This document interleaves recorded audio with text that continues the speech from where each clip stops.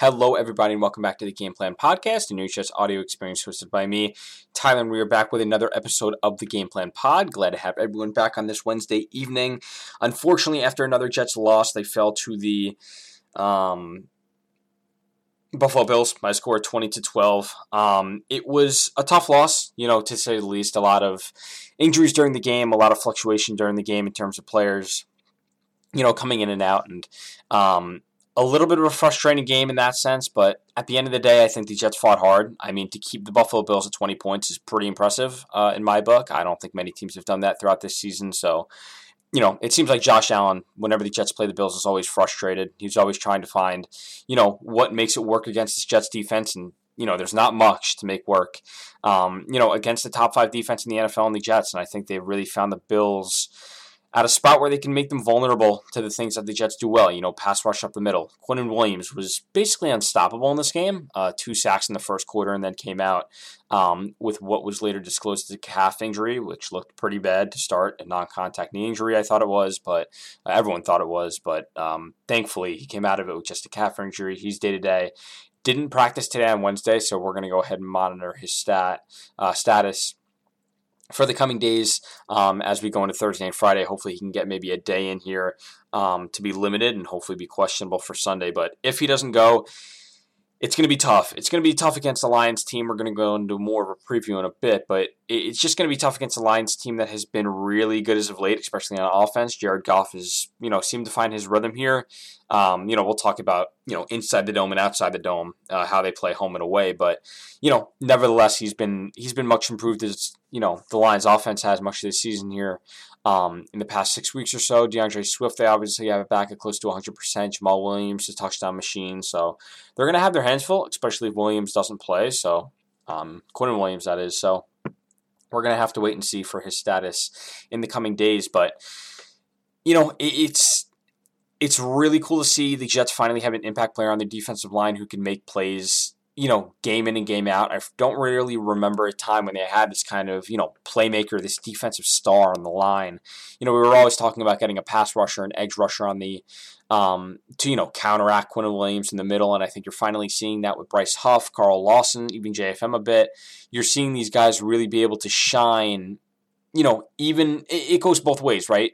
They double Carl Lawson on the outside, yet you're going to get Quinnen Williams with likely a one-on-one scenario on the inside. He's going to beat his man almost every time, and you saw that in the Bills game. That second sack, he, kind of just bursted right up the middle. I believe it was on their guard, and he just took down Josh Allen for what was, a 10 to 15-yard loss. So these plays are monumental to the Jets' success this season, and they're really important, down the stretch here, especially when you're talking playoff football in the cold, 35 degrees at MetLife Stadium.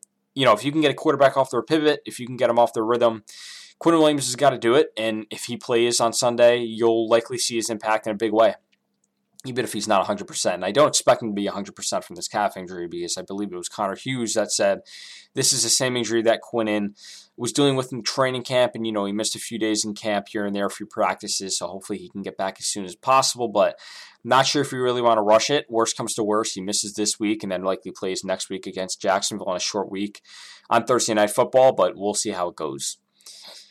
With that, we're going to go ahead and move on a bit to recap a bit more of this Bills game and what we saw from Mike White, who, let me tell you, the guy is a warrior. It's not hard to see why players in the locker room love this guy. He played not the entire game, but I believe he said after the game that you would have to drag me off the field. So Mike White got hit a few times, hit harder than many other quarterbacks in this league thus far this season. He took a huge hit from linebacker Matt Milano on the Bills.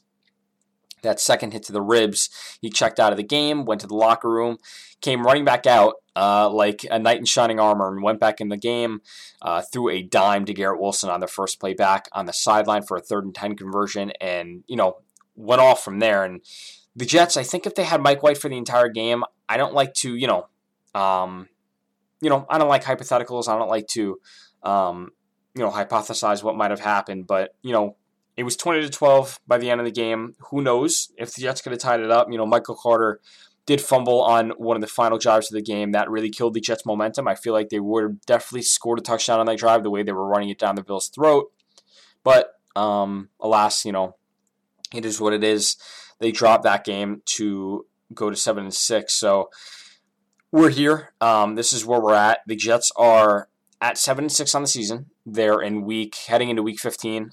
Teams to be worried about at this point. Obviously, the Chargers, who are 7-6 as well. They beat the Miami Dolphins. Not much help there from Miami, unfortunately. And then the Patriots as well are 7-6. They are in the playoffs for that number 7 wild card spot as it currently stands. So obviously the Patriots have the tiebreaker over the Jets. The Patriots beat the Jets twice. Unfortunately, they haven't beat New England in what feels like forever. And the Chargers, of course, I believe have a better conference record than the Jets do, so they moved to that 9th spot, or that 8th spot. The Jets are in the 9th spot currently as it stands. A rooting guide, obviously, for this week. The Jets need to beat the Lions. It's a must-win game.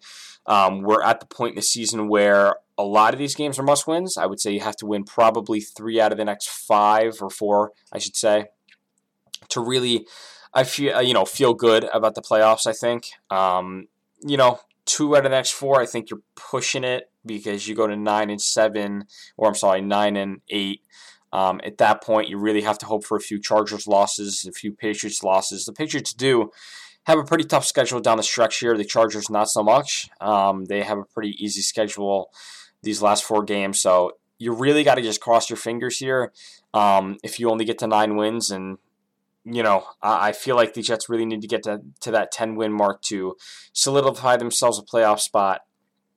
But yeah, we're going to go ahead and see what this team is really made of in the final stretch here. I mean, a rooting guide for this week, Cleveland over Baltimore, just to get Baltimore a little farther out of the picture there. Buffalo over Miami. You need Miami to lose a few games here, potentially to move up in the division, because Miami did lose to the Chargers, so now they're vulnerable to dropping a bit farther down in this division now, and they look a bit vulnerable than they did earlier in the season. I know the Jets beat them by a score of 40-17 or something crazy like that earlier in the season with their third-string quarterback out there, but they look vulnerable. I think they look like a team that can get beat. Their dreaded offense doesn't look so, scary anymore, I would say. Tua is still Tua. He's playing at a pretty high level in his third year here. Tyreek Hill, Jalen Waddle, still guys to be scared of, but at the end of the day, I think the Jets can, play with anyone in this league, and I think they could play certainly with Miami. In that Week 18 game, it's going to be interesting. I wonder if the NFL thinks about flexing that to, Sunday Night Football. I'm not sure if you could flex a 1 o'clock p.m. game to Sunday Night Football, so that might not happen, but we'll see. Seattle game is going to be very interesting for the Jets, too, as we get further down the stretch, but we'll talk about that when it gets here on another preview episode. But, yeah, it's going to be super interesting. Rooting for the, Raiders and the Titans this week against the Chargers, and then the Raiders against New England.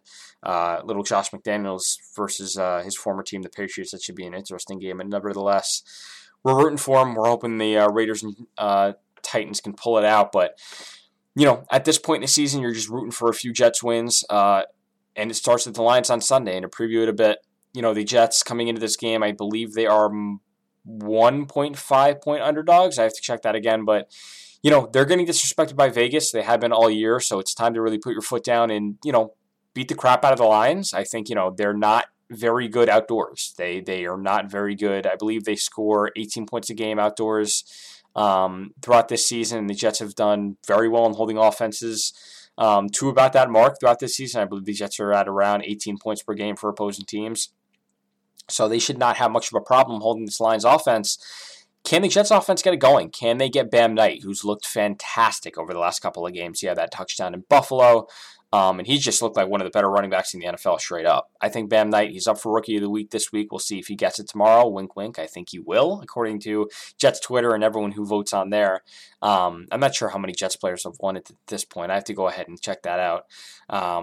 But yeah, I mean, Garrett Wilson, who's just been on a complete tear, fantasy-wise as well, if any of you have him on your fantasy teams. But Garrett Wilson has been phenomenal.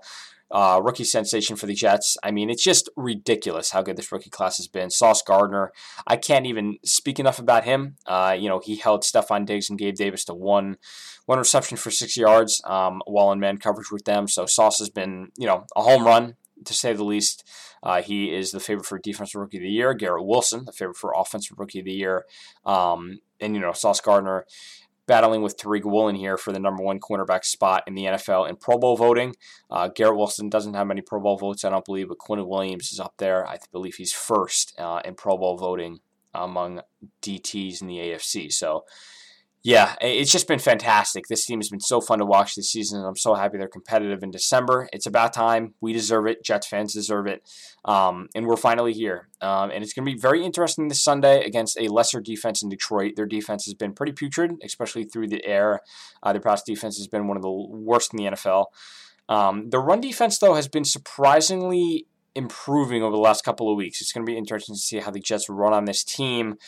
They should use, some of that outside zone run scheme that which Bam Knight has been absolutely dominating in the past couple of weeks. They ran that play against Buffalo where he scored the touchdown. A similar play against the Vikings as well, where he ran it down the sideline for a 40-yard gain. So Bam's just been fantastic. I can't wait to see him against Detroit, and I think he'll have, another sizable game. And, I know it's fantasy playoffs. I had Bam Knight on my fantasy team. I might start him in the flex spot. I think he's a pretty viable start this week. I know some fantasy experts are probably saying, the lines have gotten a bit better. They're getting hot. I think this is the week that the Jets try to humble him a bit. And, at home, in the cold weather, the Jets are ready for it. They're ready to just dominate here. I feel it. This game is going to be really fun to watch because it's meaningful in December, and the Jets haven't had one of these in quite some time. So we're entering the holiday season, and meaningful Jets football, it goes a long way to hopefully make this holiday season a good one. So with that, I think I'm going to go ahead and end it there. Make sure you guys go ahead and head over to NFL.com or the Jets website to go ahead and vote for your favorite Jets players for the Pro Bowl. I've been retweeting a bunch of times on Twitter at New York Jets Game Plan, so make sure you head over there. You can retweet as well. Votes count, I believe, as 2 times today. This is the last day of voting when I post this episode. So if you can get there, if you listen to this episode tonight, it should be up in around 15 minutes. Make sure you go ahead and head over to NFL.com to vote for your favorite Jets over there. Make sure you follow my Instagram at New York Jets Game Plan, Twitter, of course, at New York Jets Game Plan. Really appreciate you guys and all you guys following along and engaging in my content. Really appreciate it. And another one of these will be back next week, hopefully with a victory and before, I head off for the holidays here. For everyone gets their holiday break here. So with that, I'm going to go ahead and sign off, and I will see you guys next week for hopefully a victory pod.